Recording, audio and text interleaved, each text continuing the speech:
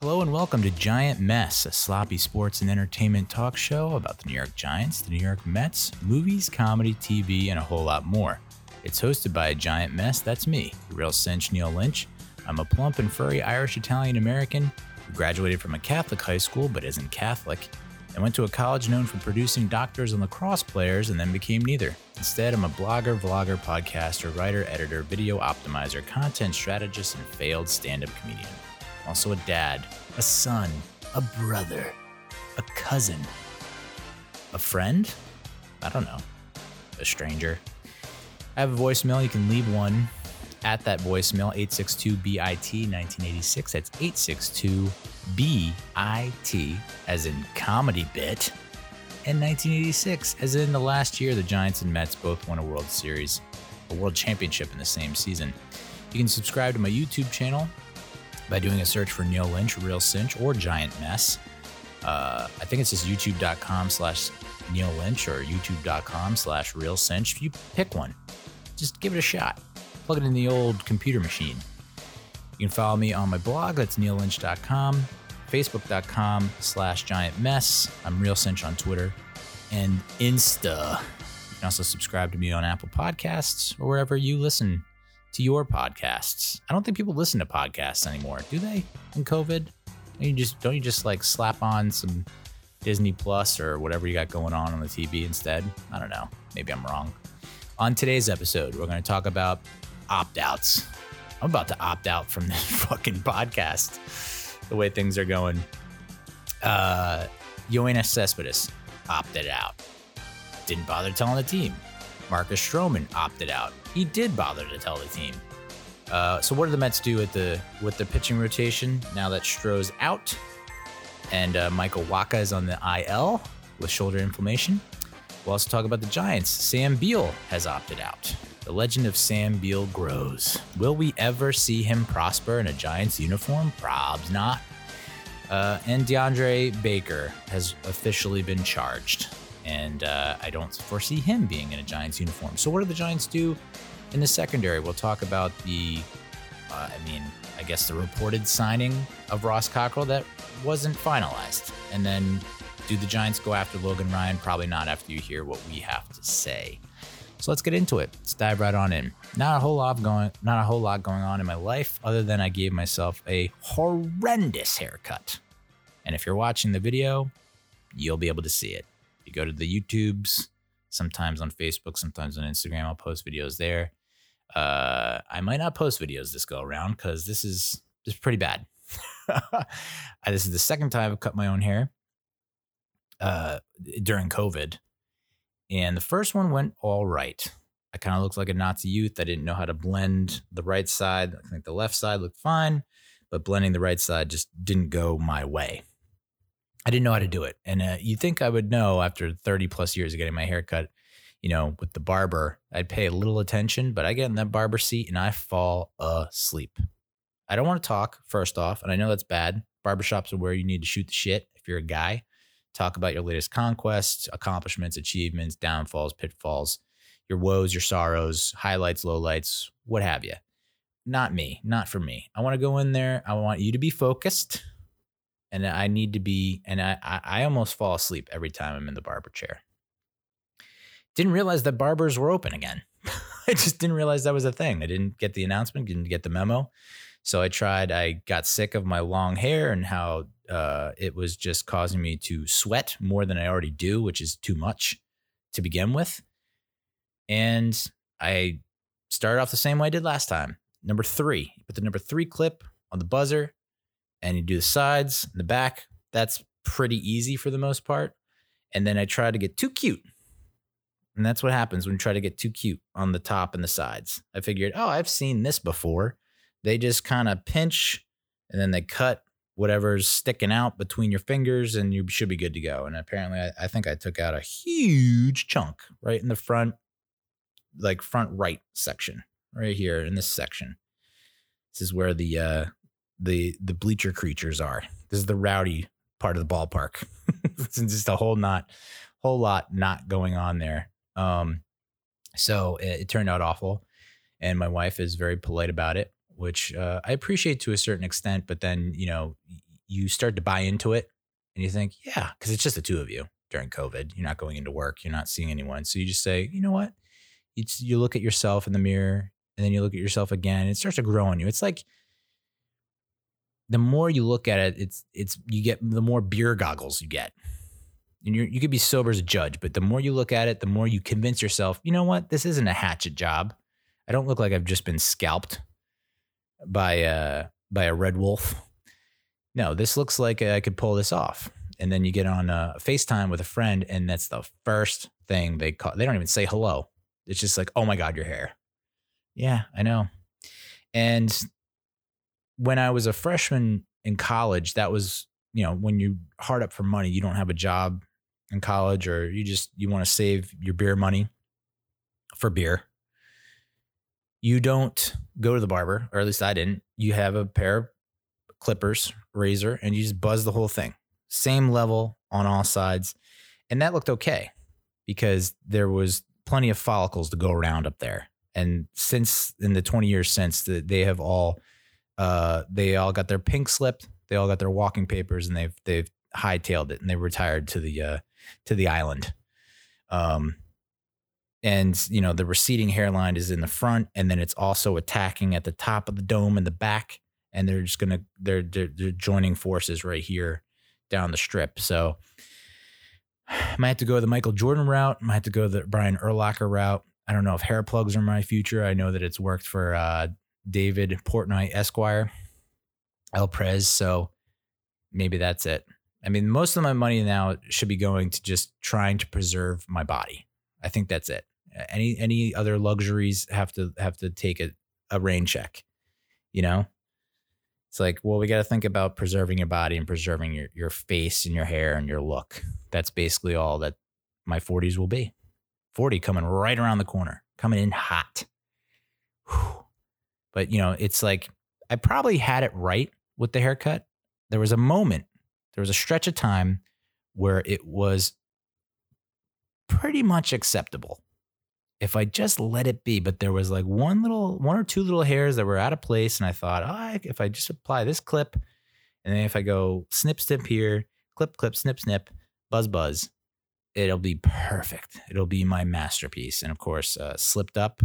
The hands are not as steady as I would like them to be. It's why I'm not a surgeon, amongst other things. I mean, I also can't stand blood, guts, or anything else.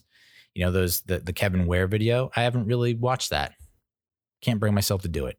I remember seeing Frank Gore. Was it Frank Gore? No, Willis McGahee, when he was at the U. I saw that and I said, no thanks. Never again. I still can't watch the Joe Theismann video. Nope. And I'm just a big old wet ass pussy. I'm a WAP, as they say. Boy, that video, huh? That is just wow. Cardi B. And is it Meg Thee Stallion?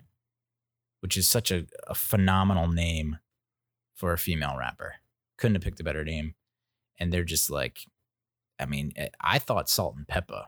I went to a social gathering, socially distanced social gathering, not this past week, in the previous weekend. We threw on a little Salt and Pepper playlist, and I still to this day get intimidated by that trio, if you want to include Spinderella. But really, it was Salt and Pepper that got me all hot and bothered and gave me the old fear boner. When I was 11, 12, they were popping off, and I was like, I am intrigued. I will continue to stay tuned, but if I ever get in a room with you two, I don't know that I'll be able to satisfy you. Me, a middle-class suburban white kid, not even in puberty yet, had that thought go through his head. If I ever get in a room with these two, I don't know if I'm going to be able to handle them. And I get that same feeling when I watch that WAP video. Like, here are just two women that are equally adept with their mouth as they are with every other part of the body. I mean, they're just jiggling and wiggling and contorting, and it's just like, I mean, what do you want me to do? I don't even know what to start. I certainly know how it's going to finish. Shame. So WAP. Some people are calling it WAP, and I'm like, I don't know if you want to say that around the Italians. I'm quarter Italian, so I'm a quarter offended. But so we did go to a socially distanced social gathering. Some would say it's a COVID party, but that was not the intention, is to get COVID. If someone did, well, that's what happens.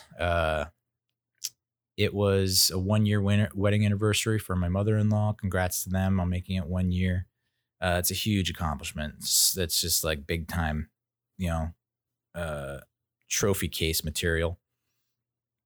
We ended up playing a little beer pong, which I think that might be my first beer pong of the summer. And I was a little rusty, but also first cornhole of the summer. And summer's like over. What the fuck happened to summer? Holy shit.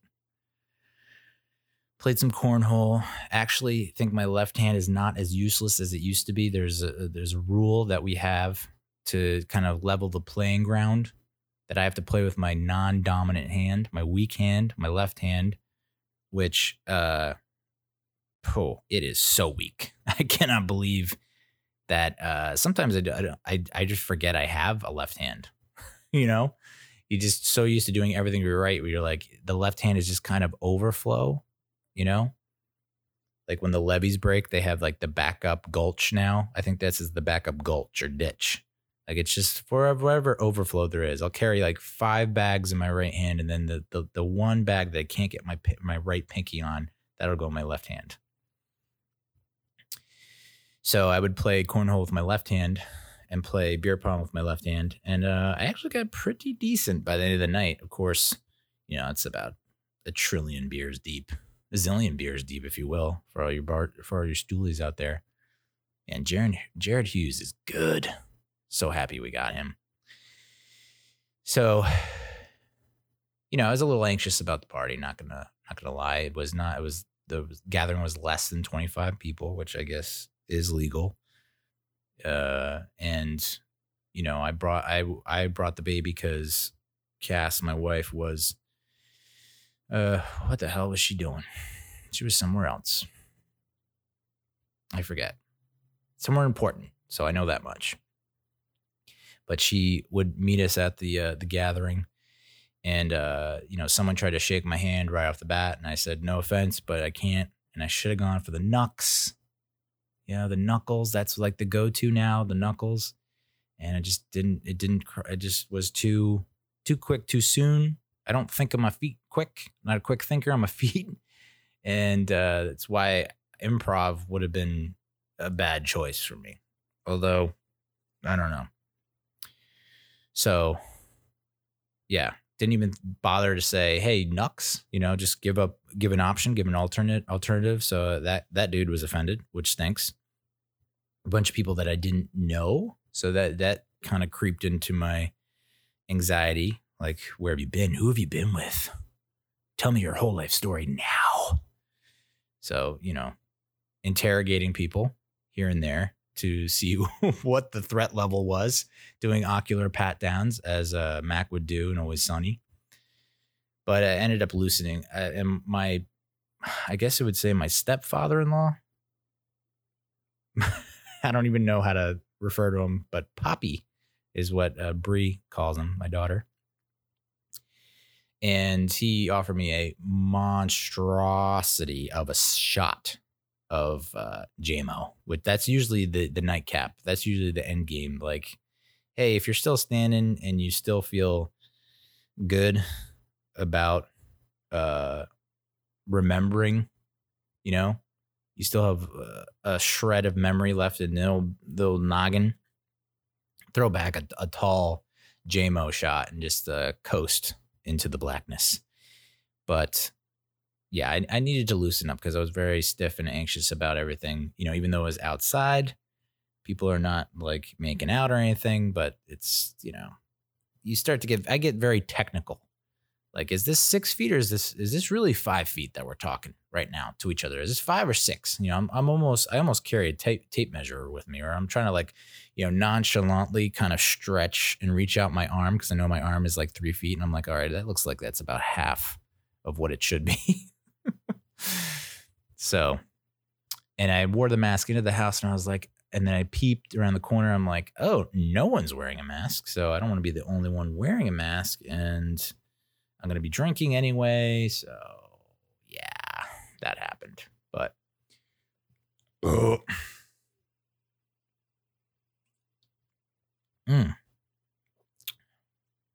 Good time though. Beer pong, plenty. Salt and pepper up on the limousine. Lots of food. So much good food. And I think the part of the anxiety is like I did the Peloton ride. PR, 45 minutes, no big deal.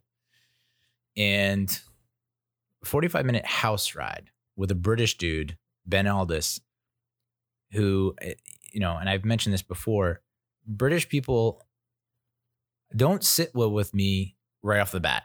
And that's not British people's fault. That's just my own weird, thing I got to work through in my head.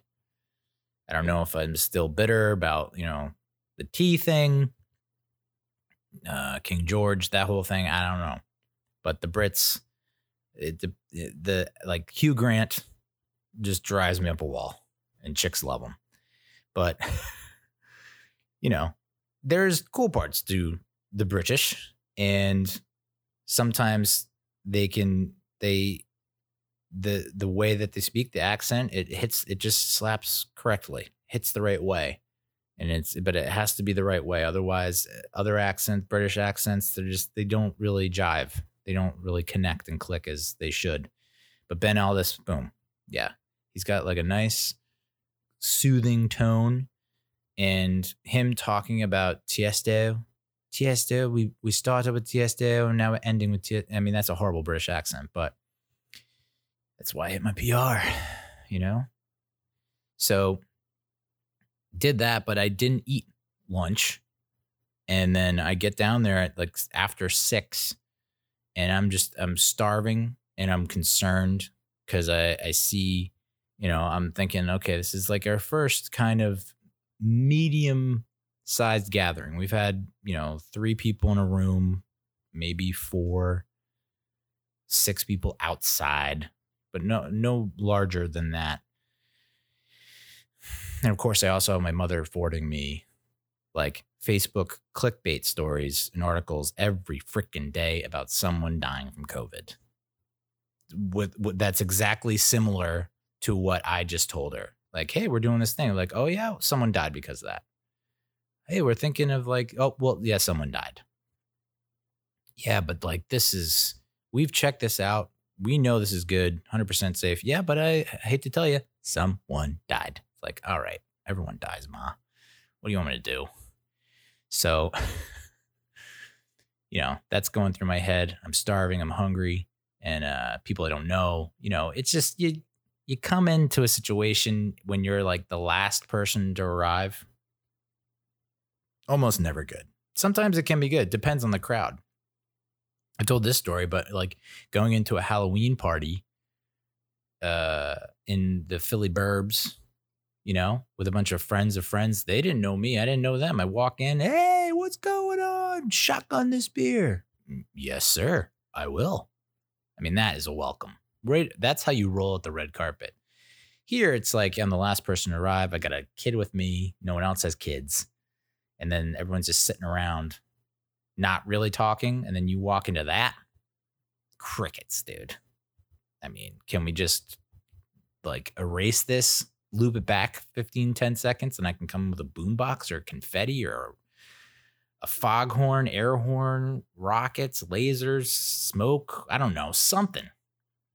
But it's tough to walk into that cold environment. But yeah, I mean, I had a conversation about guns in the kitchen, AKs and ARs and how to build your own gun. And I'm just so out of my element. So out of my element. I was like, am I overdressed? Am I underdressed? I was overdressed. And yeah, but had fun playing cornhole, had fun playing beer pong. That's all I need. Beer pong, cornhole, maybe a little food. So much food. So much food. They had I mean, tray after tray, like 6 trays, macaroni salad, potato salad, regular salad. And then Poppy was cooking his world famous ribs, which were amazing. And then you had like a dip, nacho dip, like a ground beef multi-layered nacho dip. So good. With like maybe green beans and fuck me, chips. Just a little bit of everything. And we didn't even make a dent. That was fun packing that up. And then I was, like a pig in shit the next day. Like, hey, you mind if we take this? And they're like, yeah, of course. We're not going to eat all that. It's like, I was just kept on hoarding and hoarding and hoarding. And I still feel like I didn't take enough. It's like, you would have thought I was back in college. So ended up being a good time. It was funny though, because, there was that moment where we didn't know if we were staying over, which we've now found via therapy that I don't do well with curveballs and things that are unplanned and unscheduled and just happen on the fly. I'm not good with that. I don't handle that well. And so not knowing if we were going to stay over, that causes havoc. It wreaks havoc in the old cerebellum, the medulla oblongata. So it's like, are we staying or are we not staying? Because if we're not staying, that means that one of us has to not drink, and that sucks. And if we are staying, like, are we going to be able to actually sleep on a bed and not a couch? Because sleeping on the couch stinks. And so, my sister-in-law is like giving us, updates every, like, panicked or crazed updates every 5 to 10 minutes. Like, so-and-so's drinking and so-and-so's done this and there's no bed set up. And it's just like, So yeah, anxiety was through the roof, but they ended up getting 2 of the guys there to set up the bed. And of course they did it while they were, half in the bag. So we go up there to like put the baby to bed and to put the sheets on the bed that they set up, and it just keeps collapsing. And I'm thinking to myself, man, it's diet time for this guy. I know that's probably, I probably said that no less than 1,000 times in my lifetime. But it was like, if I'm just like leaning or kneeling on a bed and it's breaking, yeah, we gotta cut the carbs. We gotta double down on the Peloton. But no, they just didn't set it up correctly. It was like the loud crashes, several loud crashes that people were like, it became conversation downstairs where people are like, what's going on? What do you think they're doing? Is he domestically abusing his wife? It's like, no, your Poppy and his BFF just didn't know you had to swing the old lever to the right there and screw it in. So I am still amazed that there are times where I have the golden touch with the child, because her trying to sleep in a foreign territory somewhere else does not always usually go that smoothly. And I just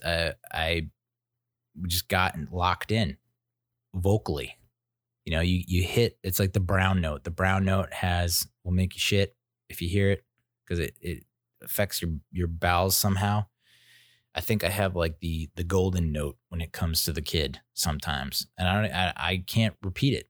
It's not muscle memory just yet. I kind of just slip into it. It's kind of like Will Ferrell when he debates in Old School.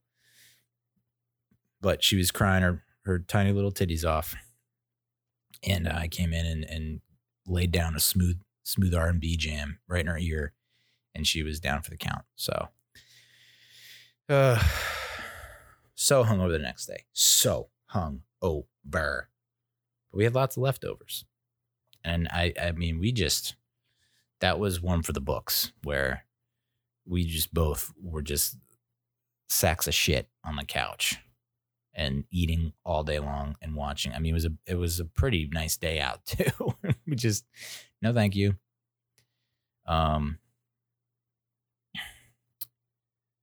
We did take a walk outside to start the day, to go to a park down the street from where, Gigi and Poppy live.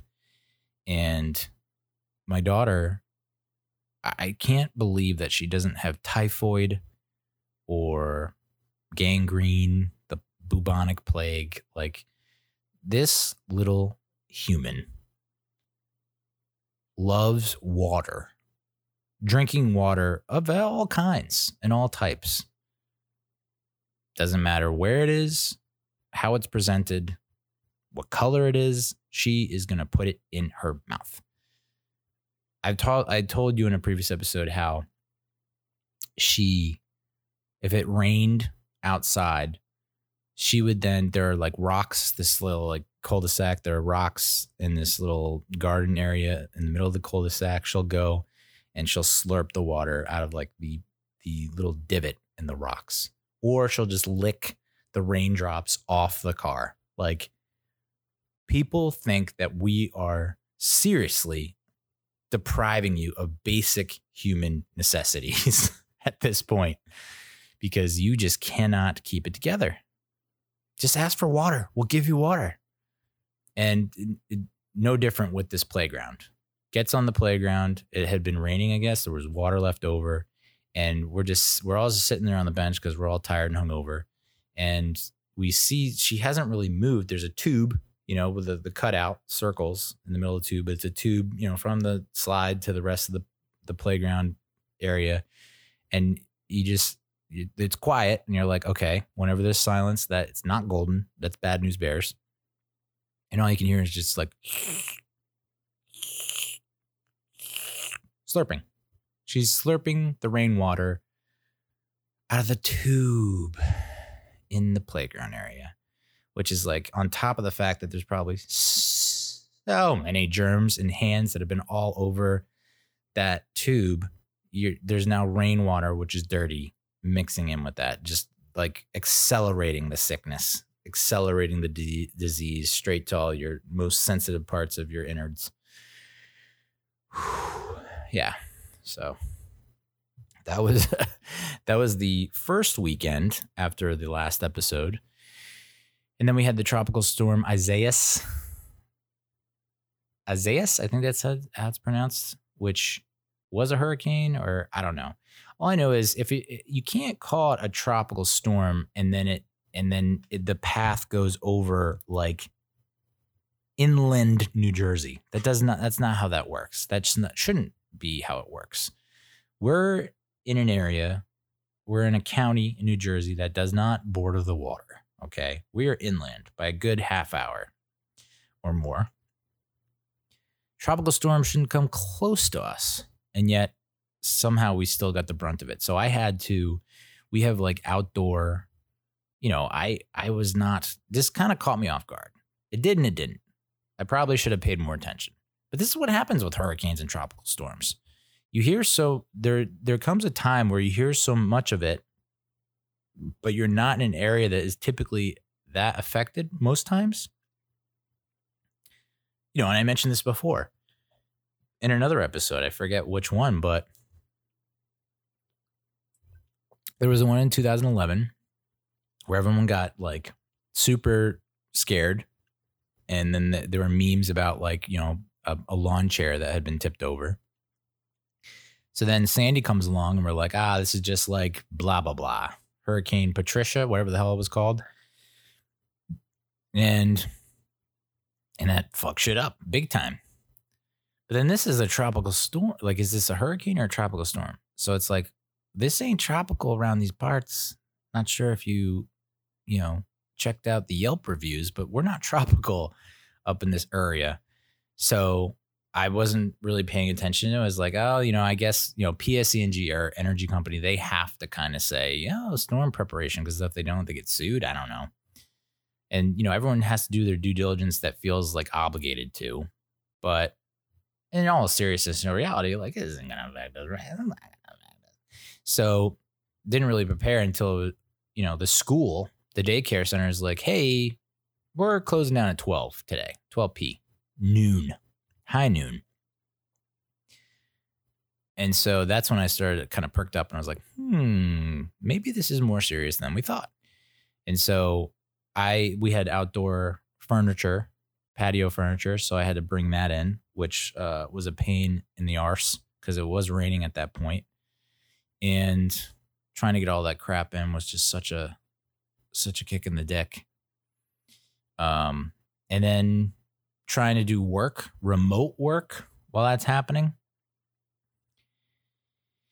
No bueno. Power's going out for this one. Power's going out for that one. Power's going out for me. I'm trying to give mid-year performance reviews to coordinators, and the power keeps going out, and it always ends on like the most awful word, like, yeah, well, you're fired. And it's like, they think they're fired. And it's like, no, your fiery disposition is what keeps us all energized. But our friend's power went out because she is by the shore, and she stayed with us for a couple of days so she could get her work done and, feel like she's part of the 21st century. So that was fun having her over. It felt like a little staycation almost, having her around, which was cool. And she also got to witness firsthand the hurricane that is my daughter. So she would not put up with it. And I think, Bree would see that and be like, oh, so she kept Bree in check, which was nice. And I got a full dose of Bree over this past weekend, because my wife would then help her friend that stayed with us move from her place at the shore. It's like, you couldn't have picked a better time to move away from there. It's like your power went out. Now's the time to go and get out. So she helped Friday night and most of Saturday into Sunday with the move to Philly. And so I had the babes Friday night and all Saturday, part of Sunday. And Friday night I had to walk the neighbor's dogs. The neighbor was away as well, because we've gotten friendly with the neighbor. And so I had to walk the dog, and it was, again, my anxiety and my panic levels just never know when to just take a breather, take a time out, just sit this one out. We don't need you going full strength all the time. It's Friday night, baby. But nope, not the case. So I was worried that I would have to, she's like, my wife just rolls with the punches because she's like that. She just grew up like that. And so she can do it. I'm not. She was like, yeah, just take the baby over and then you and the baby can walk the dog. And I was like, two living things I have to keep my tabs on at all. What? By myself? So no, I waited to put the baby down, and then I went over to walk the dog. But of course, like, the instructions, at least from my standpoint, it's never goes according to a plan. It never, they have all these things that they tell you, and then you get into the situation. It's like, well, this wasn't covered. And like I said, I don't do well with curveballs. So I sit straight heat.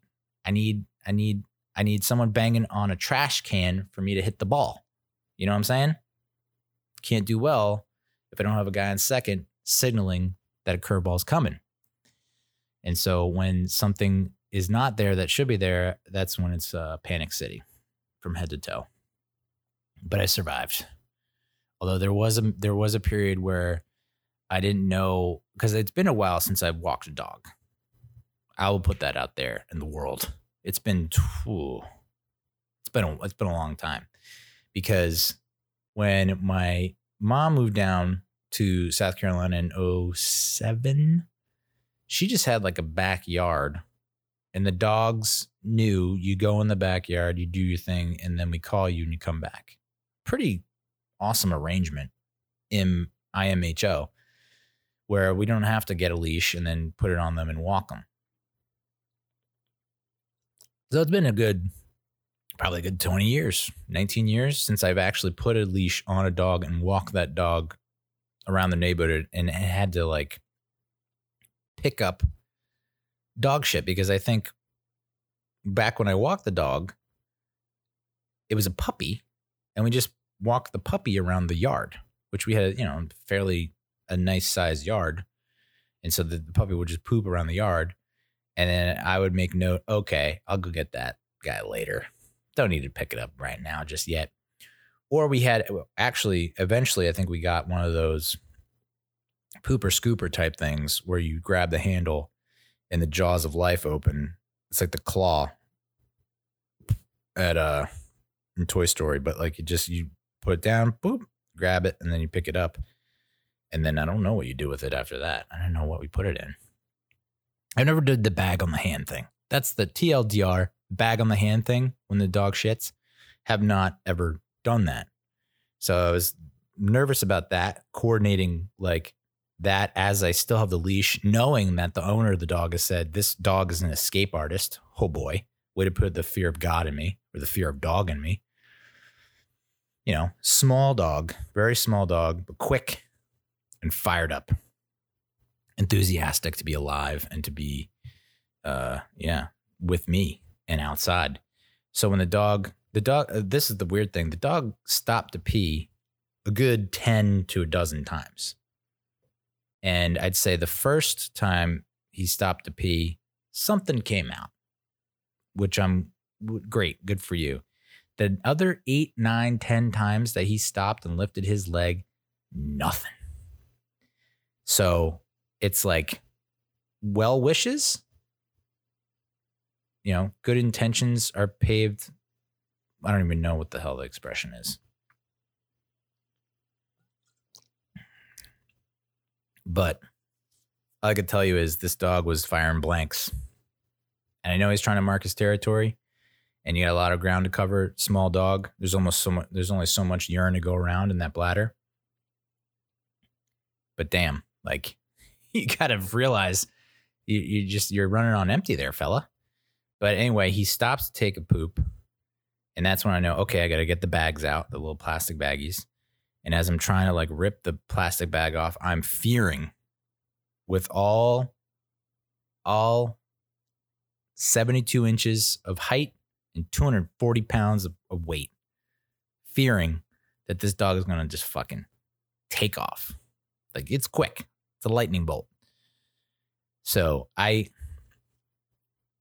I'm clutching, I like wrapped the leash around my fist and clenched it hard as I'm trying to rip the plastic bag. Got it on my hands in a way that I could grab it and then pull it out, and we're good to go. But then I was trying to also knot the plastic bag. So that was round 2 of the fear cycle, where I think, okay, as I'm knotting it, he's going to take off again. And no, he did not, thankfully. He did give me another spook, though. I mean, it's a fucking dog walk at night, Neil, like in a complex of people that are just trying to go to bed off of, you know, a quiet street in the middle of nowhere. Like, what I don't know what happened to me that I have these thoughts. But, you know, I'm walking him, and he does this thing where his ears go straight up. So he's noticed something's on his radar, and he is just like furiously trying to get at something. And I can't see it. And I think, okay, could be a deer. And I feel like deer I can handle. Like, the deer will run away. It's not going to, like, if it comes at me, hooves out, I think I could defend myself using the dog as a shield. But there have been talks about, like, there's a fox in the area, and it's like, okay, foxes shouldn't be a problem. But then there's talk about coyotes, and that and then I remember like talking to my father-in-law on Father's Day about, okay, so if you come across a coyote, what are you supposed to do? Because if you come across, that's another thing we talked about, bears. If you encounter if you encounter a black bear, you're supposed to act, you know, make yourself as huge as possible and scream and yell as loud as you can, appear to intimidate the black bear. And I was like, and so then I said, oh yeah, brown bears too, right? And he's like, no, you definitely do not want to do that. Like, okay. He's like, you're supposed to stay perfectly still if it's a brown bear. And I'm like, I've already convinced myself, if I ever encounter something in the wild, peace out, man. It's been a good run. I appreciate and I'm grateful for everything that's happened in my life. But you can have my DVDs, my stereo, my baseball card collection. So coyotes, I don't even know. Like, you're supposed to get big and loud? Are you supposed to like make fart noises? Are you supposed to do like the electric slide? I have no idea. And so this dog is like trying to like fly through the air, literally. Like he's jumping and I've got him on the leash, but he's jumping and he's like getting serious hang time, Jordan style. And because I think he sees something or smells something or hears something, one of those three. And I can't see because I haven't had contacts or glasses ever since Great Wolf Lodge. Don't know where they went. They're gone on an island somewhere with the dude from Shawshank Redemption. So I got that going through, pumping through the brain. And, you know, just a nonstop fear. When does that end in the anxiety? Does that stop ever? How many pills do I have to take? How much do I have to drink for all that to go away? So, yeah, that was that Friday night. And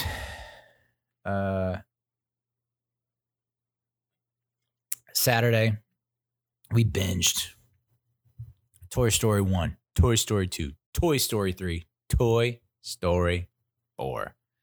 All those and more on Saturday because I just didn't have it in me. Again, the fear and anxiety of me being responsible for taking Bree to the pool was too much for me. Just couldn't bring myself to do it.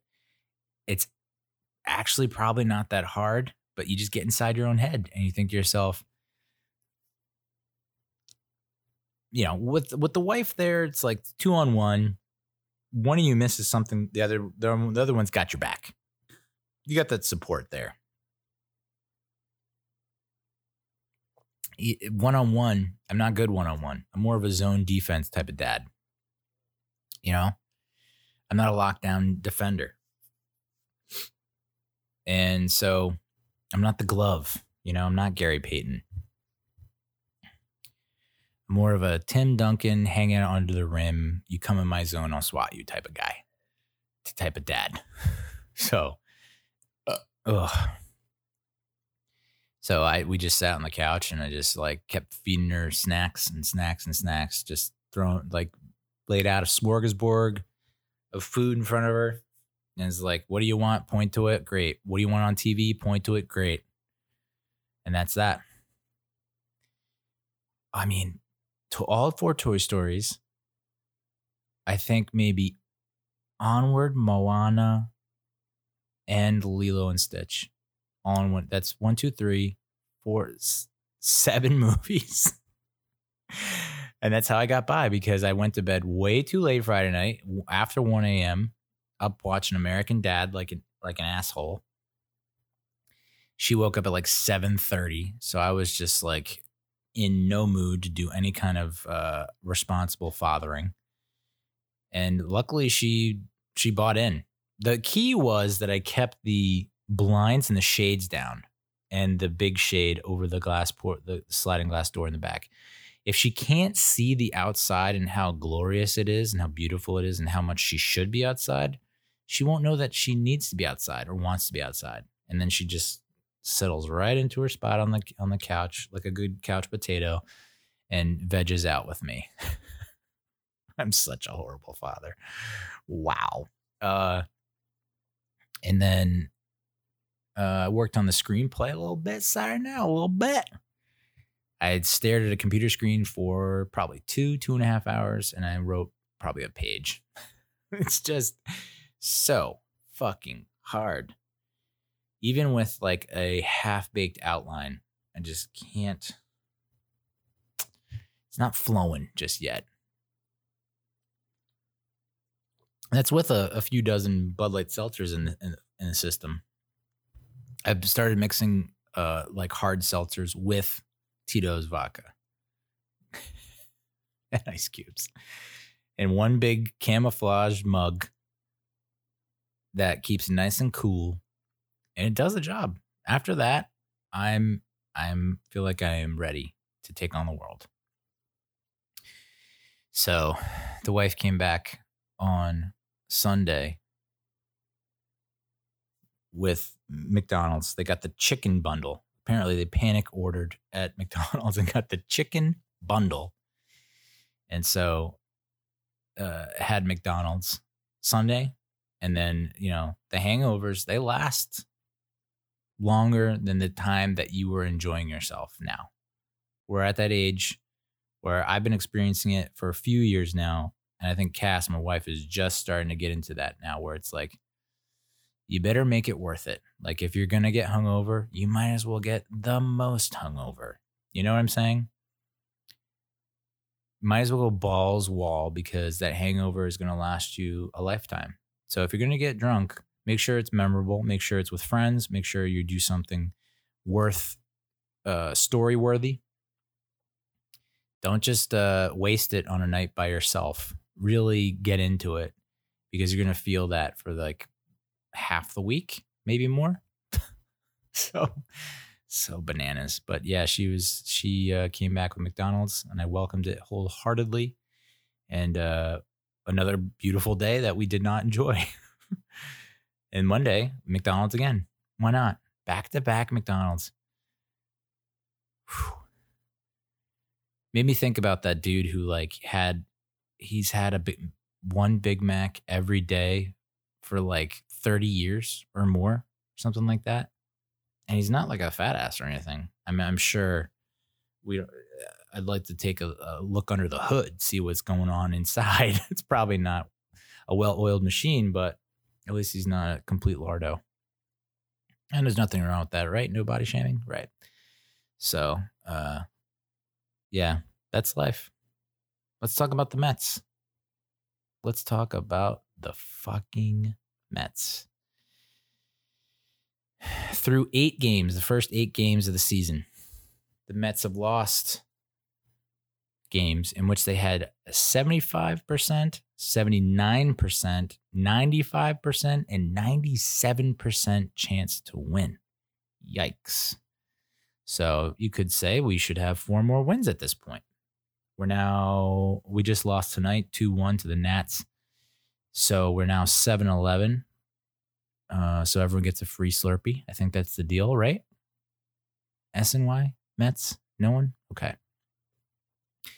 And you could say the bullpen is a major reason why through those first 8 games that we had a chance and let it slip away. It was Diaz, but that was July. And you look at August and things are different. Let me see if I can find this stat. Come on, where you at, girl? Come on, where you at? Where you at? So I think this is before the weekend, this past weekend. The Mets bullpen over the last 3 games leading up to August 7th, 10 innings pitched, 5 hits, 0 earned runs, 5 walks, 10 Ks. And that's exactly what you want. And I think a big reason why that has happened is partially due to Jared Hughes. Partially due to Edwin Diaz not being completely atrocious and like somehow escaping. He's so frustrating to watch. I'm flummoxed by watching him because he'll make 2 people look silly in the batter's box. Just silly, swinging through stuff. Not even close. And then the wheels just fall off for like 3 hitters. And then he'll buckle down and he'll punch another guy out. Very weird.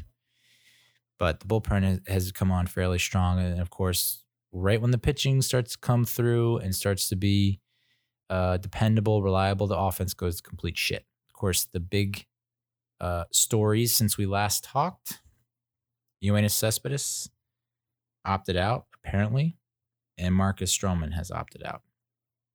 We didn't know he opted out. The team didn't know he opted out. Some players had a suspicion that he had opted out. The coach had no idea he opted out. But that was an interesting few hours. This was on the drive back, hungover from the socially distanced social gathering. On the drive back, I see on Twitter the statement from Brody. Hasn't shown up, hasn't contacted us, and so my initial thought wasn't, oh my God, is Yo okay? And that's on me because my empathy is severely lacking and I'm trying to work on it, trying to put myself in other people's shoes. My first thought was, okay. And I since deleted the tweet because it doesn't need to be up there, but I'm going to own it. I tweeted out, police are, retweeted the statement from Brody, and I put, police are on the lookout for this suspect, and I put an animated GIF of a wild boar. All right. Knowing what we know now, pretty funny. But at the moment, we didn't know what the hell was going on. He was considered a missing person by the team and by the organization. And so there was a possibility that he could be dead. And people, even like Clem joked about it. I think most jaded, cynical Mets fans who have been through the ringer and this fucking shit show 3-ring circus of a season all kind of had that same make a joke response, because why not pile that on? Why won't Yo just totally not show up to the ballpark? Of course. He's probably out on the golf course or something. That's the initial thought. The initial thought wasn't, oh my God, is he dead? Has he been kidnapped? Anything like that. My mind did not go there. But other people, they did think that way. And they were saying, I hope he's okay. And then you start to see more and more of that come through your timeline. You're like, ooh, okay. So I deleted it because you don't need that out there. You don't need that bad juju out there. People have been fired for less, so uncanceled for less. And I'm pretty sure I'm already canceled. I've been fired more times than I care for. So, yeah, there was probably halfway through the game or more, we still hadn't had word, but the Mets tried to cover it up by saying, that he's healthy. We know he's okay, but we have not been in contact with him, and it just devolved from there. So. Again, I don't think people are against athletes opting out for health reasons because they want to take care of family, themselves during this really just insane time. Not faulting anyone for that. But Jesus Christ, dude, give the team a heads up. And who knows how it plays out. Or how it's different if the Mets weren't. What the hell was their record at the time? 3-8. They had a really bad losing record, 3-7, 3-8. On top of that, Yo was really struggling. At one point he was 2 for 15 with 9 strikeouts, which is like, whoa, dude. So, but to opt out the way he did. It's just odd. Very, very odd. Contract year, DH, so you don't have to worry about playing the field and hurting yourself in the field. You can just really focus on mashing the ball and getting that big money in the offseason as a DH. Who knows if people are he'll fetch the kind of money that he could have if he put on a show, but he didn't. And so he opted out, citing coronavirus. But then you see stories come out afterwards from like the New York Post saying, he was unhappy with the team limiting his reps, limiting his at-bats, limiting his playing time because his contract was laden with performance incentives and bonuses. So the more he's not in the line, the less he's in the lineup, well, then the less money he's owed. So, okay, understandable. But dude, we're not going to play you if you're not hitting the ball. You can't go 2 for 15. And I know people have cited, well, Pete Alonso he's hitting well below the Mendoza, and he's still in the lineup day in and day out. It's just different. Yo hasn't played in 2 years.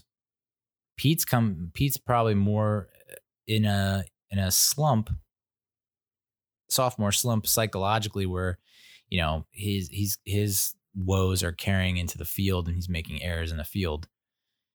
Because mentally he's just all over the place. And Keith Hernandez pointed out that his swing is just different this year. His hands aren't as steady. There's a lot of movement coming through on the swing, and that might be part of it. So, you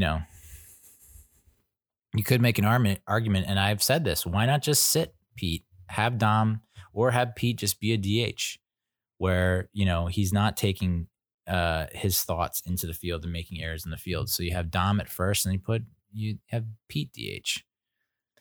But yeah. People have said it's extremely irresponsible of the Mets to make it sound like Yo was missing and possibly in some sort of danger. They walked it back and said he's not in danger, but as usual, Mets are making it worse. And like Brody's press conference was just one for the ages, saying that he wasn't trying to shame Yo, that he was just trying to be transparent in real time. And sure, I guess I could buy into that. If they don't report it, is the press like chomping at the bit even more? Like, why hasn't anyone said anything? What's going on here? Would the madness would it be even more out of hand? The speculation and hearsay and all ruminations and all that. Or could you have worded it better? Yeah, probably. And then there was this tweet. What a way to end the career of Yoenis Cespedes with the Mets. He came in, lit the city on fire in a run to the World Series, re-signed and took less at one point to stay. And then it was a rocky road with some crazy twists, and it ends with an opt-out. Here are his final totals of his 4-year, $110 million deal, which with BV Dubs as his agent from 2017 to 2020. So 4-ish.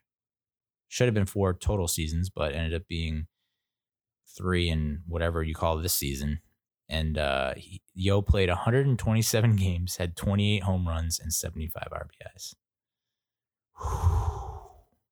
I mean, when you see those numbers, it really just it gets under your skin. And he's still, still had problems and issues with the money and the contract and not getting played. It's like, dude, I don't know what to tell you. But if the Mets were 8-3 and he wasn't seeing playing time, would he have stuck around? If they're 3-8, but he's just hitting the shit out of the ball, does he stay? If we're 8-3 at that point or whatever we were, and it's a huge winning record, we're in first place, we're up by a handful of games, and he's tearing the cover off the ball, no fucking way does he opt out. So it was a culmination of things. Poor performance tied to money, poor performance of the team, poor performance on individually, and then all culminated, and he was just like, nah. And apparently Brandon Nimmo caught wind that Yo was unhappy with it and that he was going to opt out. But Luis Rojas had no clue, and it completely shocked them. And Brody Van Wagenen had no idea. So it's not healthy. It's not a healthy clubhouse. I'm actually kind of shocked the season's still going on. I would have thought it would have been canceled, I think last Monday. They were saying that they were thinking about Rob Manfred was threatening to cancel it because players weren't taking it seriously, and players here and there still aren't taking it seriously, which makes you wonder why they didn't go with the bubble approach after all. But because you have guys traveling to party with some friends, driving up, partying, and then trying to fly back with the team, and it's like, you can't do that, dude. So I think Linda Cohn put out this tweet. I forget who, but the more teams that play themselves out of playoff contention, the list of players opting out due to COVID concerns will rise. It's like, yeah, if that's an option, people are going to take it, especially when there's no point in playing and you're completely out of it. So if it's not canceled before the end of the regular season, the end of the regular season is going to be super duper interesting. But part of me thinks that if the Mets do go on to turn it around, I mean, when they were 6-9, 7-9 before they lost the past 3 to the Phillies? No, 2, 3. I don't know. When they were 6-9, 7-9, they were basically tied for the second wild card spot. So as shitty as they played and as much as they've looked awful, they're still somehow in the wild card hunt. And you look at the rest of the NL East, I mean, despite the Marlins at one point being 7-1, they have a bunch of guys making major league debuts that were playing Double-A ball last season, and they have to make up all the games that they missed because of COVID. So you're looking at them having to play a ton of games in a short amount of time. You have the Cardinals who have to play something like 55 games in 45 days or something like that. How is it even possible? You just don't get a day off, and you have to play double headers. I mean, eventually they're going to drop like flies, or they're just going to succumb and say, throw in the towel.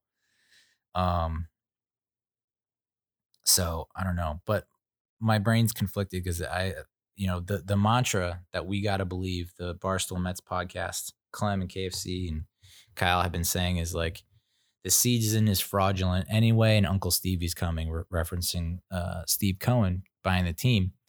But it's almost like a badge of honor to win this season, because it's just, if your team can survive all this craziness, you almost can't put an asterisk on it. You almost put like 2 asterisks and say, yeah, season was short, but goddamn, trying to fight off a disease while playing ball in under tense circumstances with, limited time off, with all kinds of schedule changes and this and that. It's like, I almost think it's like an even more heralded championship than just a regular season World Series championship. That is the ultimate spin zone on my part. Credit to me. So the other major storyline that I touched on, other than Stroh, is our offense just becoming straight up anemic. We got runners in scoring position. That one game where Yo was missing and no one knew what the hell was going on, something like 1 for 12 with runners in scoring position. I saw this stat. Mets are hitting 172, 10 for 58 with runners in scoring position during their 5-game losing streak. Yikes. The Mets have had 2 or more runners on with less than 2 outs in 5 of the first 6 innings. I think that was on that Sunday.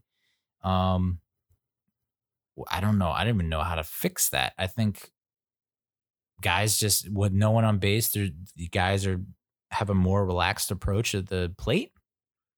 And then when they get guys on base, ducks in the pond, they just tense up and they try to mash the ball. And it's like, you just put it in play.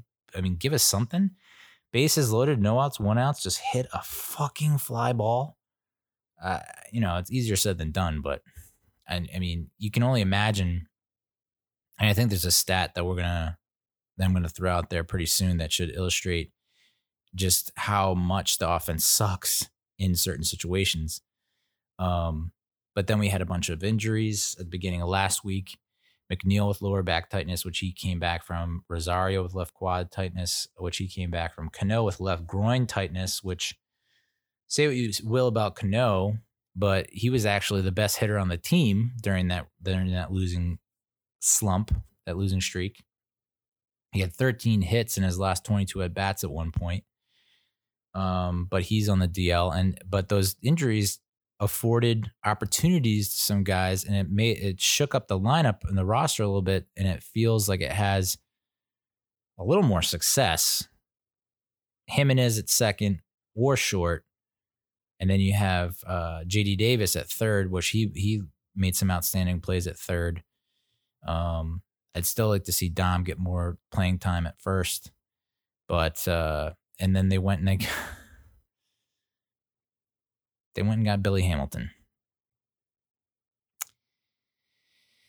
Could have grabbed Billy Hamilton off the pile this past winter, and now it cost them Humphreys. It's weird the Mets made the trade for Billy Hamilton before knowing Cespedes was opting out for the season. Just a weird coincidence. Weird coincidence indeed. Those are a couple of tweets that I saw about Hamilton. Yeah, I mean, I thought we should have got him when he wouldn't cost us a prospect. And now we get him, and I think he provides. I mean, for some reason I held on to the belief that Brandon Nimmo was a average to above average center fielder, and then I watched him struggle with ball after ball over the weekend. just balls that should be caught, balls that he had such a hard read on. Anything hit directly at him, it's just like, forget about it.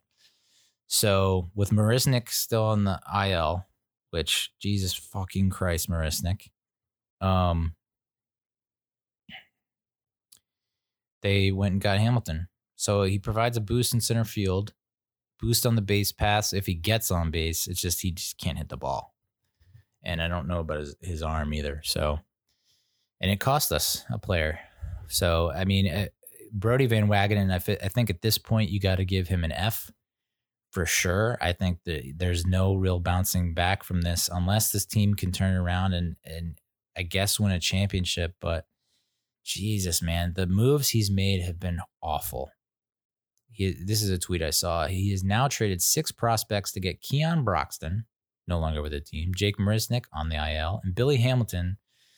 Types of players available on waivers or on minor league deals. Not a good use of resources. Agreed. Our offseason additions this past offseason, Jake Marisnick on the IL, Michael Wacha with a 6.0 ERA. This is before his most recent start where he didn't fare well. Rick Porcello had like a 13.5 ERA before his last 2 starts. So I think his ERA is hovering under 6 now because he had a pretty good performance the other night, I think against the Marlins, and then tonight 6 innings, 8 hits, 2 earned, 5 Ks. I mean, that should be enough to win the game, in my opinion. So I'm not going to fault him for that. But his ERA is down below 6 now, so maybe he's turned a corner. It's just the first couple games it was like, ooh. And then Dellin Betances had almost an ERA of 16 before this most recent week. So not looking great for BB Dubs. I would be shocked if he's with the team after this season. I think he's done so much goddamn damage. You think about the prospects we've given up: Kalenic, Tony Buckets, Simeon Richardson, whatever.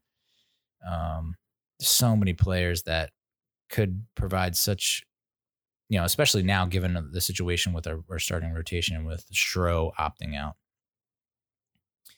Ay.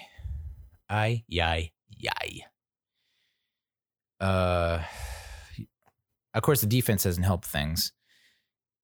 Well, before Jimenez, I think with Jimenez and Davis in the field, we are faring better. But the best and worst defensive teams by UZR, a friggin' stat I've never heard of in my life, ultimate zone rating. So apparently someone has taken the time to divide the field up into zones. And this is used to measure fielding. So they compare the event that actually happened, hit, out, or error, to data on similarly hit balls in the past to determine how much better or worse the fielder did than the quote-unquote average player. So at the top of the list, the Orioles, plus 3.9. And you have the Twins, A's, Rockies, Cubs. Bottom of the list, the bottom of the bottom. Mariners at minus 2.3. Astros at minus 2.8. Reds at minus 2.9. Royals at minus 5.4. And Los Mets, the Metros, at minus 6.5. And that's what happens when you have outfielders in the infield and a center fielder who shouldn't be in center field. And a second baseman at third. And I mean, when everyone's playing out of position, you cannot expect good results. And, if you had just average players in those positions, who knows what our record would be right now? Who knows what our record would be if we just played average ball? And this goes in line with what I was saying before. The Mets have scored 4 runs for Jacob deGrom on not his most recent start, but the one before. deGrom is 21-17 in 66 starts since 2018.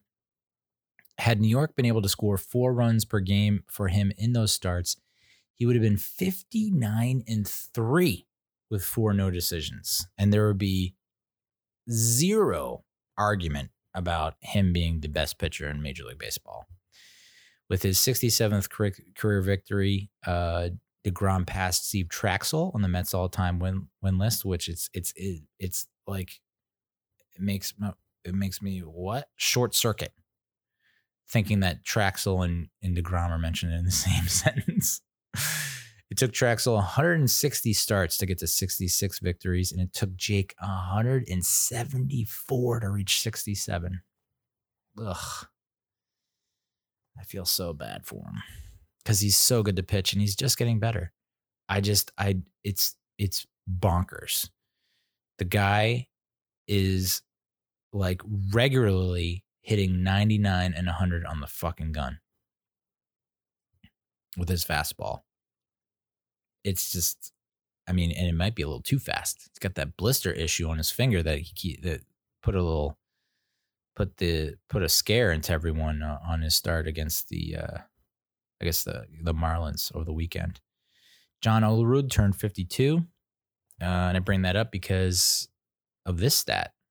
He received 0.7% of Hall of Fame votes his only time on the ballot, which is a travesty.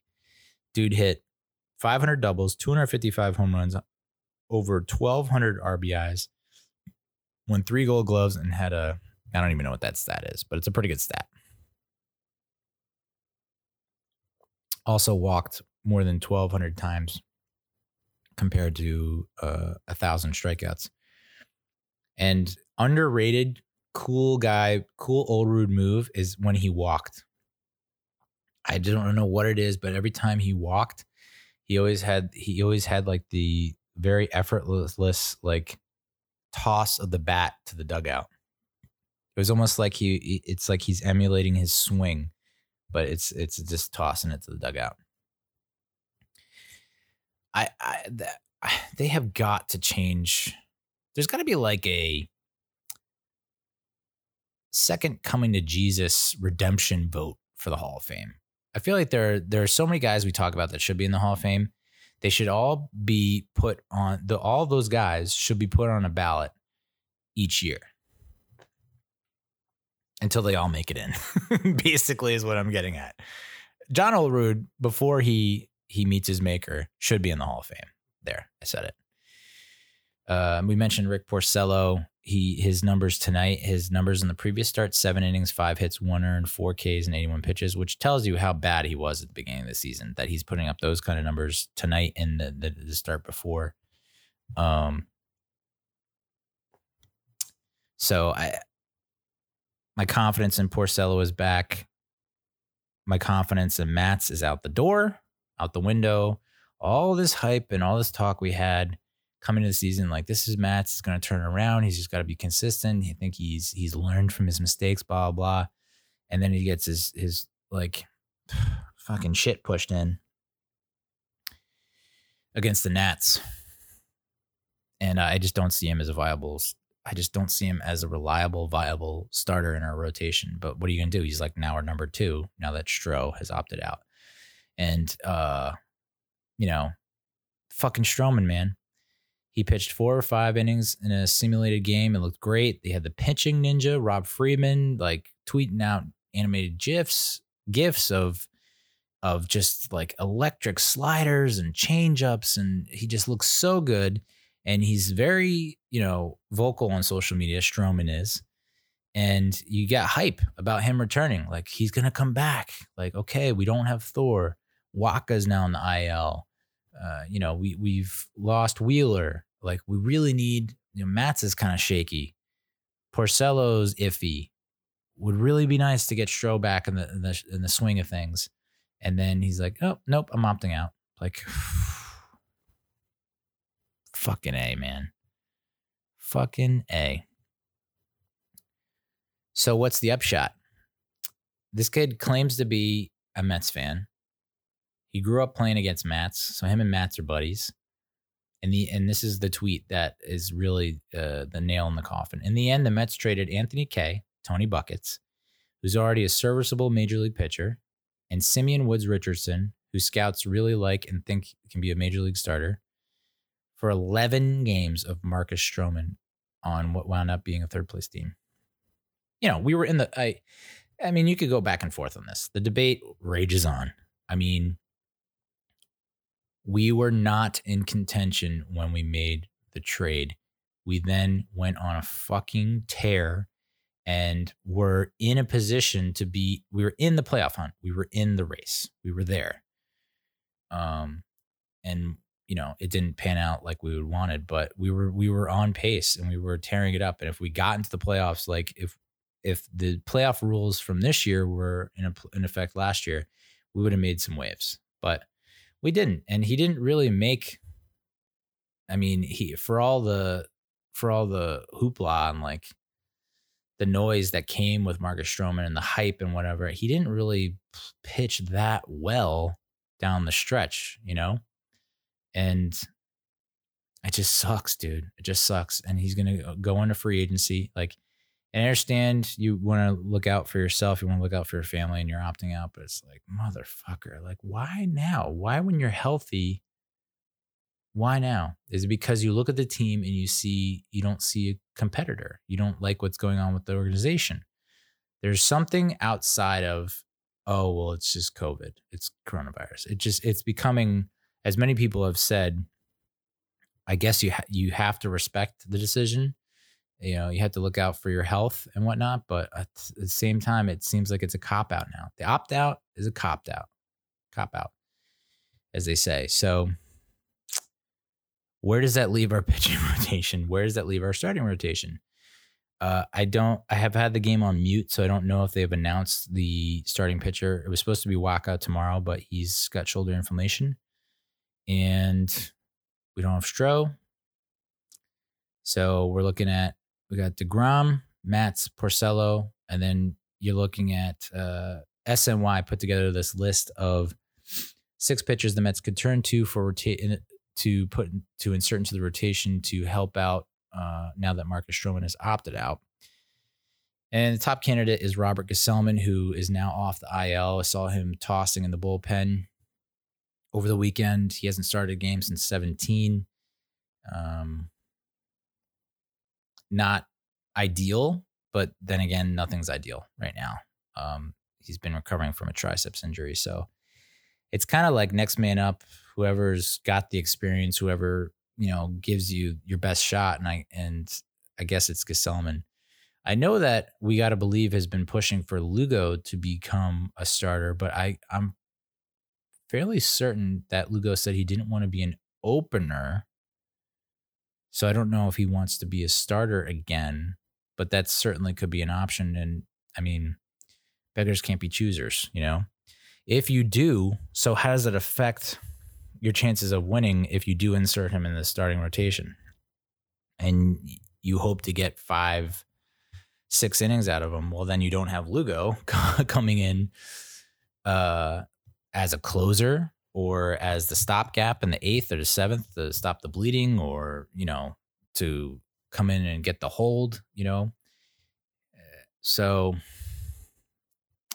you might have to just insert Gesellman and Lugo. But now there's whispers that Walker Lockett might be the guy that they turn to. He's not, I don't think he's on this list, is he? I don't think he is. No. But that was another name mentioned. Franklin Kilome is the next one on the list. He had a Tommy John surgery last year. I'm not familiar. But he did allow 2 runs in 4 innings while walking none and striking out 5 in his debut earlier in the season. Kevin Smith was at Double-A last season. Back of the rotation guy, not yet on the 40-man roster. Very little experience in Double-A. He only threw a little over 30 innings last year to be promoting from High A. So, but they do say like David Peterson was in the same boat, and David Peterson so far this year has pitched above expectations. Next on the list is Ariel Jurado, acquired via trade from the Rangers last week. I guess they needed 6 options because, like, why would you insert a guy that has almost a 6 ERA and a 1.51 WHIP? No. And then Corey Oswalt, like, almost has a 7 ERA, 1.48 WHIP. Allowed 5 runs and 7 hits and 3 homers in 4 innings of relief. So that's probably a no from me, dog. And then Erasmo Ramirez, last time he had sex was in sex. I mean, yeah, it's probably been this long. Success in the majors was 2017 with the Mariners. He's also not on the 40-man roster. So, at this point, there's not much you can do. I think maybe you give Lockett a shot. If Lockett gives you 5 innings of semi-decent ball, it almost doesn't matter who you throw out there to pitch because we don't hit the ball. We have 0 offense. 0 for 4 with runners in scoring possession with 7 left on base tonight. They're just not, there's 0 production in that lineup. So it doesn't matter who you throw out there. I mean, we got our pitchers, starting pitchers and bullpen giving us really good efforts, and the offense is just not producing. So not looking great for the Mets right now, except for there's a couple bright spots. I'm going to try and end on a good note here for all y'all. Jared Hughes, 3 2/3 innings, a hit, 0 runs and 5 strikeouts. This was as of August 9th. We already gave you Edwin Diaz's numbers in August so far. Not bad. So the pitching staff coming along. Mets are 1-4 at home this year. This was before the weekend stand with the Marlins. 1-4 at home with a 5.28 ERA and a 673 OPS, which is like average, below average. So who's producing? I mean, Jeff McNeil has a bunch of multi-hit games. Michael Conforto and Brandon Nimmo reached base safely in all 13 games up to the 13th game. Nimmo had reached in 28 straight games going back to last season. So you got those guys. But the bright spot for me that he gives me a feeling similar to, I guess, maybe Jose Reyes when he first came up, David Wright when he first came up. I guess you could put him in the same camp as Alonso. If we're talking across sports, he gives me that same feeling as Saquon Barkley, as Odell, and that's Andres Jimenez. Should Jimenez continue getting starts? Absolutely. And I said that last week. I think, just keep Cano on the bench if you can. Maybe put him at DH now. I think that's might be the best answer. Try and alternate him and Alonso at DH, depending on who's on the bump. But Jimenez has to be in the field, either at short or at second, every single game. The guy is making outstanding plays in the field, and he's hitting the ball, and he's smart about it. The drag bunt that he got to hit, he's had, I don't know how many triples he has so far. Here's a list of Mets with 3 hits, 3 runs, and 1 stolen base in a game before their 22nd birthday. Jose Reyes in 05, Jose Reyes in 04, Ed Kranepool in 63, and Andre Jimenez. Most hits by a rookie this season. Kyle Lewis, 21, Lewis Robert, 19, Phillip Evans, 14, Andre Jimenez, 11. I think, oh boy. Oh, the power of Christ compels me. I don't know how you sit this guy. He's just electric to watch. Fun guy, enthusiastic. He's a headlight. He's a spark plug. He provides that jolt that the offense so desperately needs right now, that I can't see why you would take him out. But the offense is just struggling right now. Struggling. And I'm not sure what it's going to take for them to get back on board. But it's like, if this team could just click at the same time, it seems like that always seems to be the issue. If the pitching is the issue, then the hitting is not the issue. If the hitting is the issue, pitching is not the issue. They can't coordinate. They can't calibrate. And if they do, I mean, it's not going to take a lot to make the playoffs. Just make the playoffs, and then, it's a whole nother ball game, literally. So that's the Mets. Good God, they're entertaining. I'll say that. There's never a dull moment with these assholes. But let's talk about the Giants, the NFL, and the Giants. I don't understand this opt-out deadline. You have to opt out by a certain deadline because if feels to me like a lot of players will just opt out whenever the hell they want. I don't think they need, you're still going to see players opt out during the season, I think, unless there's like severe penalties in the NFL that I don't know about, because MLB got players opting out and opting back in left and right. But there were 66 total players, 67 players that opted out from the deadline. Some of the biggest names, Travis Benjamin for the Niners, Eddie Goldman for the Bears, Andrew Billings for the Browns. Looking here, Damian Williams, who's like a playoff gamer for the Chiefs. Looking here, Allen Hurns and Albert Wilson II for the Dolphins, Marquise Goodwin for the Eagles. We talked about Nate Solder last week, Damari Scott, who's like a wide receiver, practice squad guy for the Giants, Sam Beal, and that's the one we're going to talk about. But other big names, Josh Doxson for the Jets, C.J. Mosley for the Jets, Geronimo Allison for the Lions, Devin Funchess for the Packers. Pats had a lot of guys. Brandon Bolden, Marcus Cannon, Patrick Chung, Hightower Lacoste, Marquise Lee. Raiders had a trio of players, D'Anthony Thomas for the Ravens. And then, those are pretty much the big names. But yeah, Sam Beal is the latest Giant to opt out. The legend of Sam Beal grows by the minute.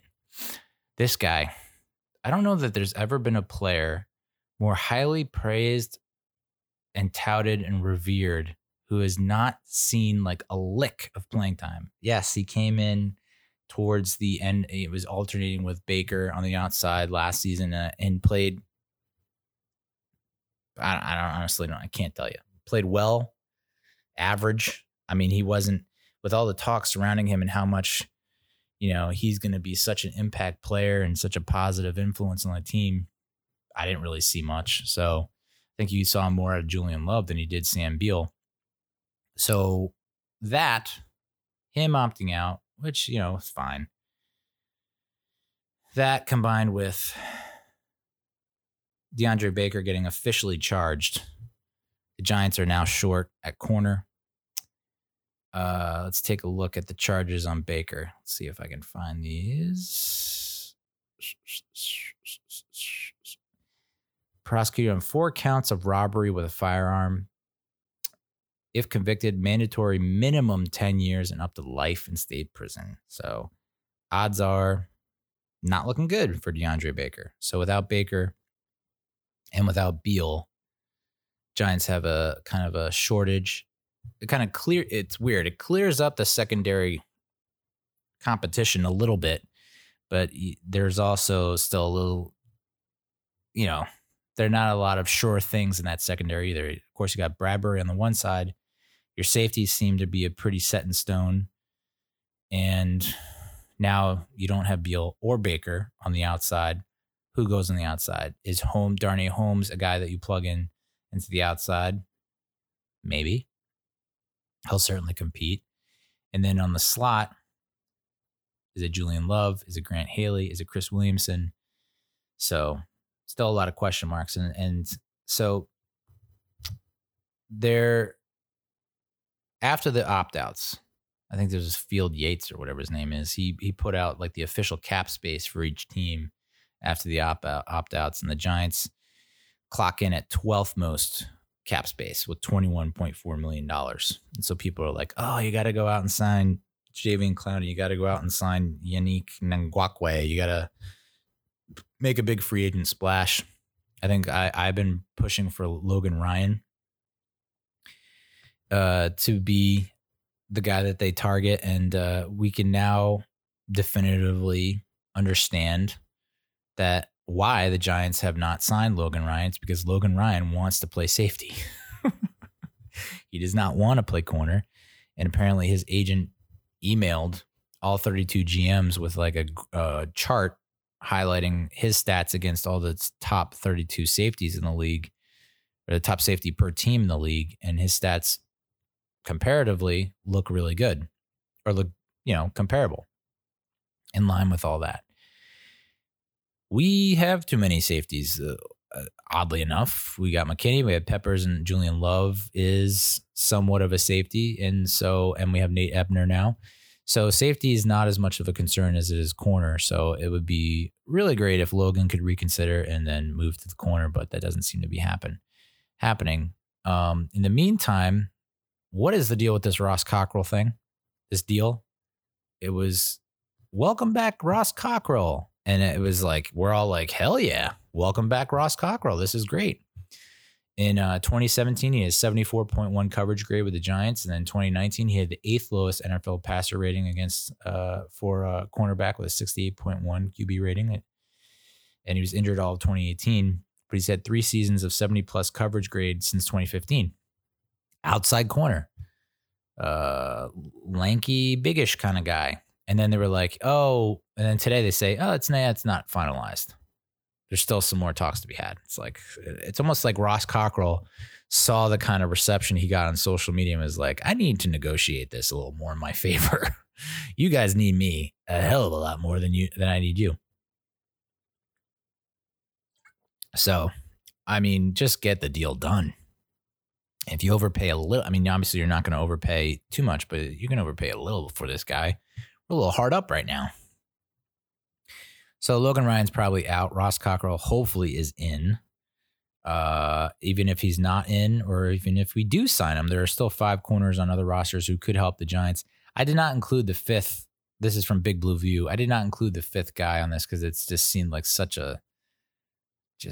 what? Why would you include that guy? So it's really, for me, it's 4 corners that the Giants could target. And Big Blue View makes a case for each one. The first is Nick Needham from the Dolphins. He emerged as a starter last season, but with the influx of talent, might be the odd guy out. And it's possible the Giants could work a trade for him. And I think Big Blue said he's worth a 3rd-round pick, which seems a little high. So I don't know if I'd go that route. I'd rather not have to trade for a guy, especially if we have Cockrell. If we don't have Cockrell, then maybe we'd consider it. Justin Hardy from the Saints is number 2 on the list, 6'1", 195 with 4.36 speed. He's a converted wide receiver, and he might get cut due to the Saints' wealth of talent. 3rd on the list is Tim Harris from the 49ers, 6'1", 205, 4.4 speed. He is injury prone, but he did start in the Super Bowl, and he might end up on the practice squad. So, I think he held his own against the Chiefs. I mean, tough. Travis Kelce is the Kansas City Chiefs tight end. That bothered me so much after the last episode that I couldn't think of fucking Travis Kelce. And I rattled off, as I'm trying to think of his name, I rattled off all the things I know about him. And there were so many things I know about a guy that I couldn't remember his name. It pissed me off. Has a brother on the Eagles. He's an offensive lineman. He had his own dating show. He's wanted to negotiate a contract as a receiver. All these things. All the things. Number 87. Blah, blah, blah. Number 4, Quentin Meeks from the Chargers. 6'2", 210. Good instincts. And collected 3 straight multi-interception seasons at Stanford. That kind of piqued my interest because it's like the Giants are really high on Stanford guys right now. They got Blake Martinez. Was Cam Fleming also Stanford? I think they have a couple Stanford guys now. So was Patrick Graham a DC at Stanford? Am I making that up? Probably. But so they have an affinity for Stanford guys. I think the 5th player here was a Pats corner. I don't know. Never heard of the guy. And they were saying that, he played with Joe Judge. So maybe that's why they would bring him in. I don't know. So hopefully we can land a deal with Cockrell. And then it would be, I guess it wouldn't hurt to add another veteran guy. But, I think people are underestimating Darnay Holmes. I think Julian Love might have an opportunity to get some more playing time elsewhere outside of safety, possibly in the slot.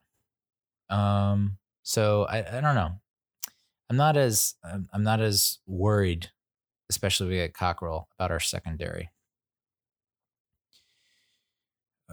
Taking a look. What else on my news and notes we got going on here? Yeah, Dave Gettleman is quickly approaching Brody Van Wagenen status in terms of GMs on the hot seat. He's been on the hot seat for a while, and he's gotten a lot of criticism. And I'm going to give you the cons first and then the pros. All right.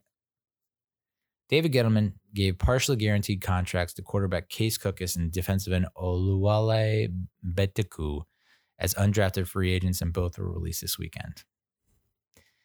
And that goes back to what I was saying last week when it comes to dead money.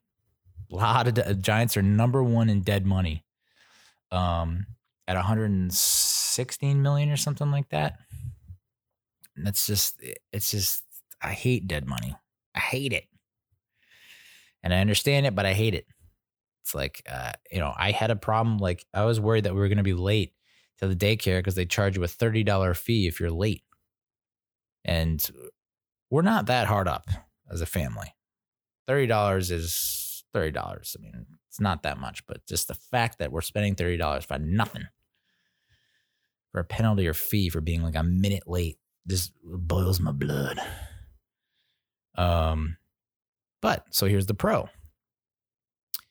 Giants are number 2 in Football Outsiders list of under 25 talent. So we have a lot of young talent that I don't think Pat Shurmur knew what the fuck to deal with.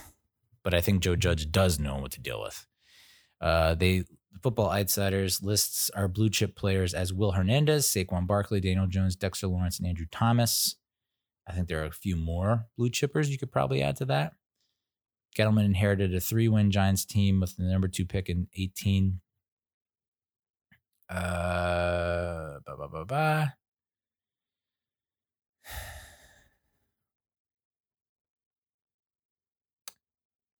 Barkley again broke a tackle on more than 1/5 of his touches in 2019. Looks like a generational running back at just 23 years old. 18 hurries in his rookie season. Dexter Lawrence showed surprising versatility for a player who looks the part of an old school run stopper. Jones was the biggest surprise to get him as many surprising draft picks. Successful rookie season.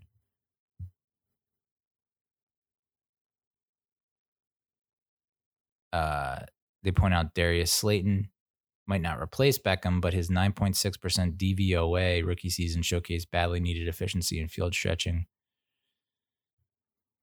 I mean, DeAndre Baker, boy. I mean, speaking of DeAndre Baker, we traded, I think this is from Big Blue View, just to put things in perspective really quick. Oh, by the way, the Ravens are number 1 on that list. So I mentioned that because it kind of makes you think, are we the next Ravens? There, I said it. The Giants traded the 30th pick. For the 30th pick in the 19 draft, Seattle traded away the 37th pick so that to get Baker, to get up to the 30th pick to get Baker, we ended up giving up pick 132 and pick 142. Seattle traded away the 37th pick they got from the Giants and drafted offensive tackle Greg Little, who's become a decent player. They also drafted safety Ugo Chukwu Amadi and Ben Burr-Kirven at 132 and 142 respectively. Did any of those names jump out at you? No. So, yeah, we did trade up. We gave away, our second round pick and two more picks, but none of those picks have turned out yet. So is it a horrible trade? Who knows what we could have done with those picks? Maybe we would have, Seattle is terrible at drafting. So maybe Gettleman is, I think he's better at drafting than at least Reese was. So who knows what Gettleman would have done with those picks if he kept them. But damn, really would love those back. Is it possible to get those back? So how about this fun fact? Sterling Shepard is the longest tenured Giant. Holy shit. He was drafted in 2016. The Leonard Williams designated with a non-football injury, which is that was like the cherry on top of a shit news Sunday. I mean, it was just like hit after hit after hit. Rosas released. Baker exempt list plus 4 counts with minimum 10 years in prison if guilty, and Solder opts out, and then Beal opts out, and it's like we're just gonna dabble a little Leonard Williams non-football injury on top of that. It's like, god damn.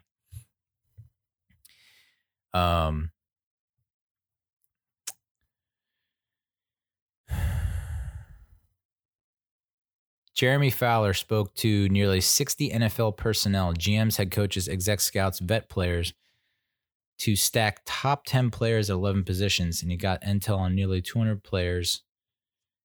And Saquon is the number 1 running back, and Evan Engram is the number 7 tight end.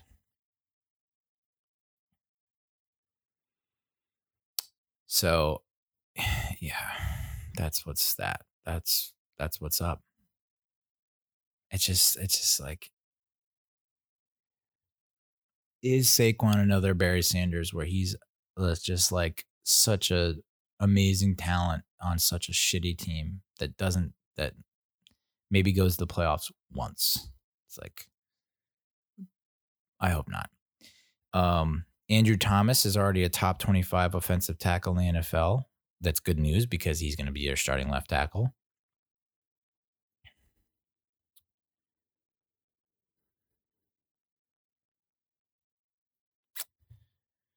So, offensive line seems to be our biggest liability now.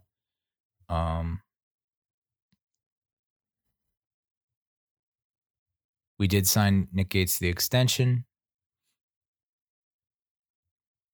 I don't know. The more I think about this NFL season, I just don't know if it's going to happen. I mean, everyone seems to be acting like it's going to happen, but I just don't know if can you really move around the schedule as much as as Major League Baseball is, and even baseball is struggling with that. So I don't know. I don't even know if this is going to be a season, which fucking sucks. It just sucks. No college football. So the Pac-10 and Big 10, Pac-12 and Big 10 have canceled their fall sports and are going to try and play in the spring, which really sucks. But if it means that we get NFL on Saturdays from the get-go, as opposed to just like December or November after college football usually ends, then I don't know. I think that'd be kind of cool. I just trying to. It's such a struggle, trying to get 2 days of football in on the weekend in the fall when you're married, kids. And then Darius Geis, running back for the Washington football team. I was just mentioning how I thought the Washington running backs, that crew was severely underrated on the PFF list that we had. And of course, I must have put a jinx on him, a curse, because he's facing 1 count of strangulation, which is a felony, 3 counts of assault and battery, and 1 count of destruction of property. And he turned himself into authorities. So he's donezo, which could leave Washington in a tight spot if Adrian Peterson.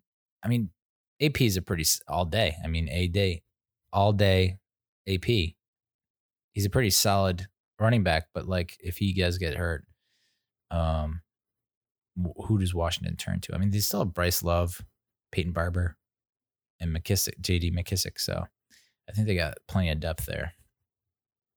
And then I kind of hate to end on a sad note, but I would be remiss if I didn't mention that Bob Tisch, the Giants co-owner, his daughter Hillary Tisch, died at the age of 36. She had a severe bout with depression, which is unfortunate because, I've been diagnosed with clinical depression, so it's tough. But what's the alternative? I guess that's what my mom always said, and it kind of stuck with me. Is like, well, what is the alternative? The digital afterlife that we've seen in Upload and in archive doesn't exist yet that I know of. So what is the alternative? It's just sad that sometimes people, even with that in consideration, decide to end it. So Hillary Tisch passed at the age of 36, which really sucks. So I feel so bad for Bob Tisch, but hate to end on a bad note, but I felt like it needed to be mentioned that, same old that you hear every time, someone talks about depression. Just ease up on people a little bit. Some people are going through some hard shit. And I don't know. I feel like I've turned mine around. I mean, if you listen to my shit from January, there were some episodes there. I was like, are you on a cliff right now? And then, through therapy and medication, that I've kind of righted the ship a little bit. I mean, anxiety is still, I spent the first half hour talking about my fear and anxiety. So it is real. But I don't want to end on that note. I can't end on that note. So I will say this. Even with Beal gone, I don't know that's a major loss. Baker gone, I mean, is it really a major loss? If we can finalize with Cockrell, which God willing it will happen, I think you have a pretty decent set of corners on the outside with Cockrell and Bradbury. The numbers have shown that. So at least we're getting guys that aren't going to get just fucking torched and manhandled every game. So that's good. At least minimize the damage a little bit. You now have two, what I would consider to be elite safeties. I think Jabril Peppers can take that next step if he stays healthy. He's a playmaker. And Xavier McKinney has been described as a friggin' Isaiah Simmons, who were all over and wanted with the number 4 pick in last year's draft. So I think that's a steal.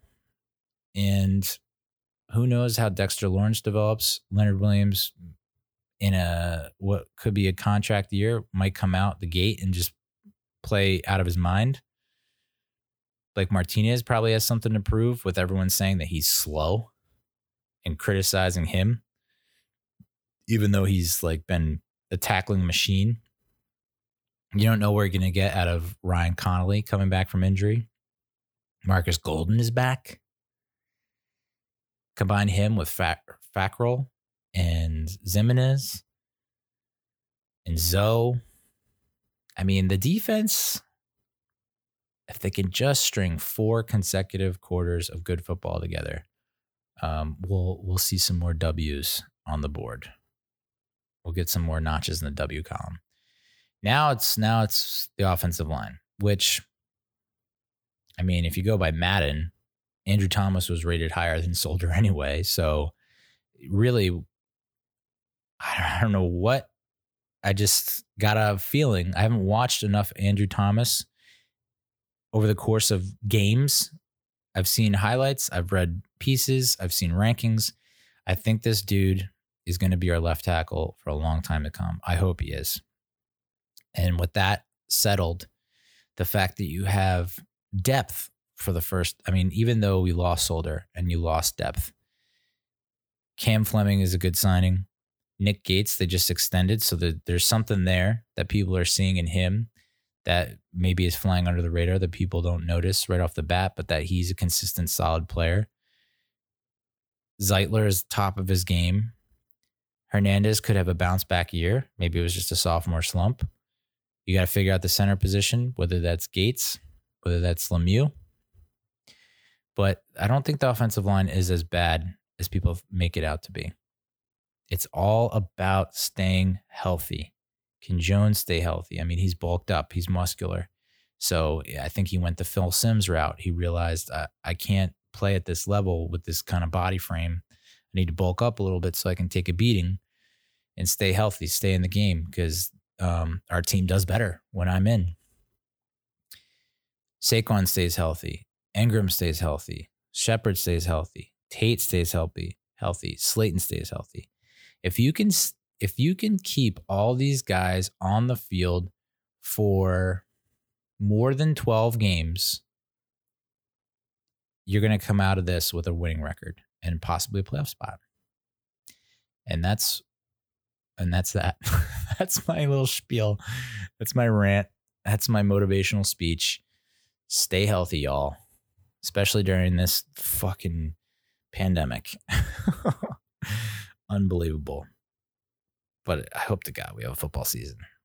I hope to God. Yeah, so that's it. No movies or TV this week. Hopefully you enjoyed this abridged version at a cool hour, 50 minutes. And we'll hit you up on the flip side. Adios, muchachos.